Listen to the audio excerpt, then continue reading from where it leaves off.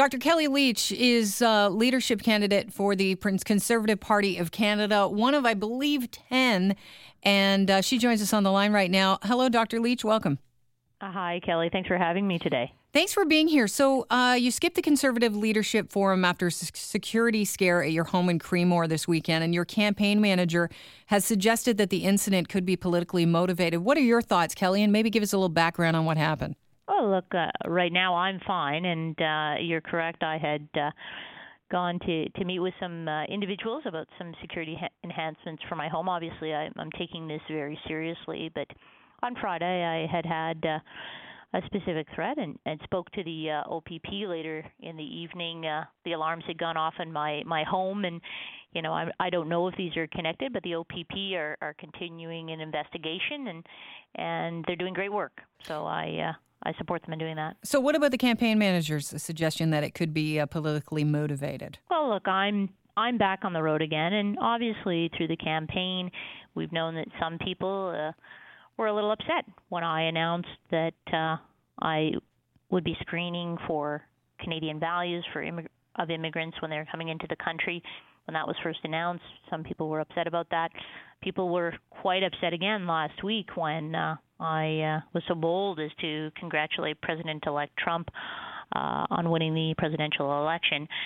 And those are concerning things. Whether or not these things are related or not, that's for the OPP to determine, and I think it's in good hands with them. Does it shock you that some people are concerned about what you've said about Canadian values and, supporting Donald Trump? You said it's an exciting message and one that we need delivered in Canada as well. It's the message I'm bringing with my campaign to be the next Prime Minister of Canada.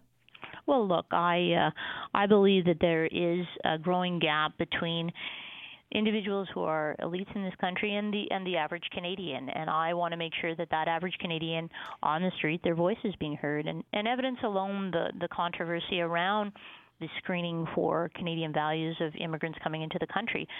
2/3 of Canadians, seen in multiple polls that have been completed, state that they agree with my position of screening individuals who are coming into Canada on Canadian values.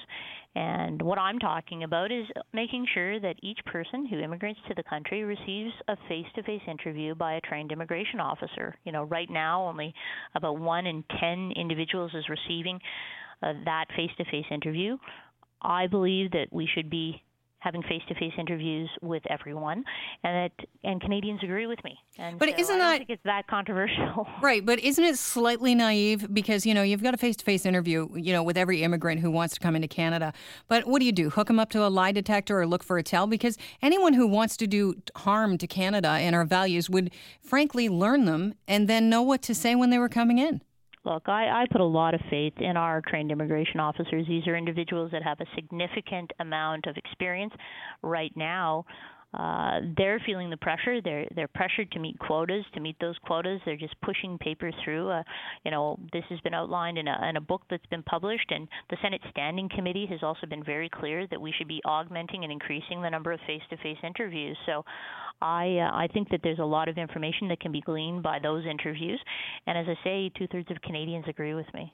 All right. The 1/3, do you understand why they might be afraid of this idea? I don't know if they're afraid of it. They just disagree with it. Okay. And I think that in Canada, that's a great thing about our country. People can have disagreements. We're a tolerant society, and we can have disagreements, have those conversations, and then resolve them peacefully. And I think that that's one of the great parts of being Canadian. Absolutely. And so yesterday there was a conversation on CTV with Michael Chong, and you mentioned after he was talking about how you share, some views with Donald Trump, you said, I'm not a racist. So saying you're not a racist, are you worried that you may be getting support or you will be getting support from racists at all? Look, what was implied by the conversation was that I am not one myself. It's not for me to speak about other individuals. But what I will tell you is that, and we've spoken about in this conversation, is that, there have been some people that have obviously become upset because of these ideas that I'm putting forward. But I'm going to continue to talk about them. I'm going to continue to push forward with screening immigrants for Canadian values. I'm going to continue to push forward with the other ideas I have on capping government spending, and that I believe that marijuana should remain illegal because these are ideas that I have in the leadership campaign, and I think they resonate with Canadians. My colleagues in the race have a difference of opinion on these things. In fact, every other individual, except maybe Stephen Blaney, has a difference of opinion than me on screening for Canadian values and face-to-face interviews. But that's okay. That's what democracy is about, right? And I guess that wasn't really where I was getting to with my question. I was more interested in, one of the Canadian values that you've said is one of our values is tolerance. Mm-hmm. So are you worried at all that you may be getting some support from people that aren't tolerant, that are racists? Look, I have a wide range of individuals from across the country that are getting involved in my campaign, and I'm delighted by that. And as I say, I can only speak for myself, but what I can tell you is I'm delighted that we have literally hundreds of people coming on board to support my candidacy. Average Canadians that just want to make sure that they can be prosperous in the future and that they support the policy views I'm putting forward. And that's what I'm about. I want to make sure that I'm talking about what Main Street Canada is talking about so that my party in the future, the Conservative Party, is connected to the Canadian public, because that will allow the Conservative Party to be successful in the future and for us to be bringing prosperity to the country. So I'm very focused on issues that allow Canadians to be safe and secure and prosperous in the future. And those are the things I'm going to continue to talk about, and I'm delighted that there'll be hundreds of Canadians joining me. Dr. Leach, what was your motivation behind congratulating Trump? Is that you saying, I'm serious and I could win this thing?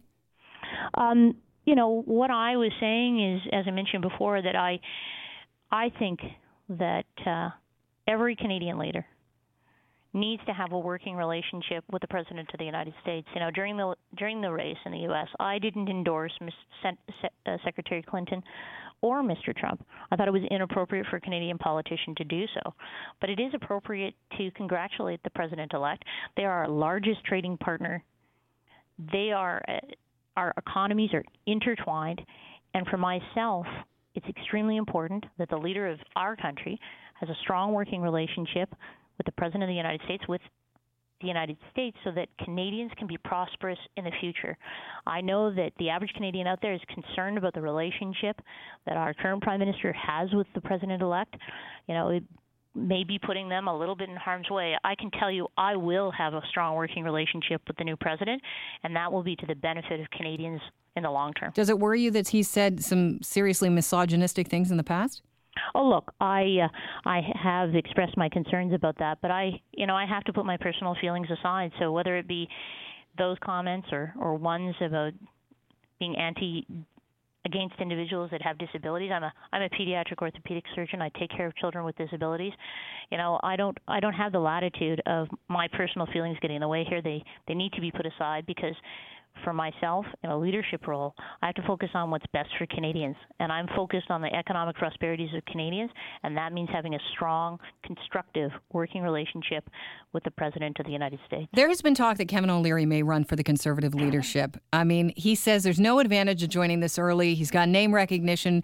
Any fear that you might actually be the litmus test for him on what's working and what doesn't, as far as, somebody's going to talk tough and maybe share some views with the President-elect right now?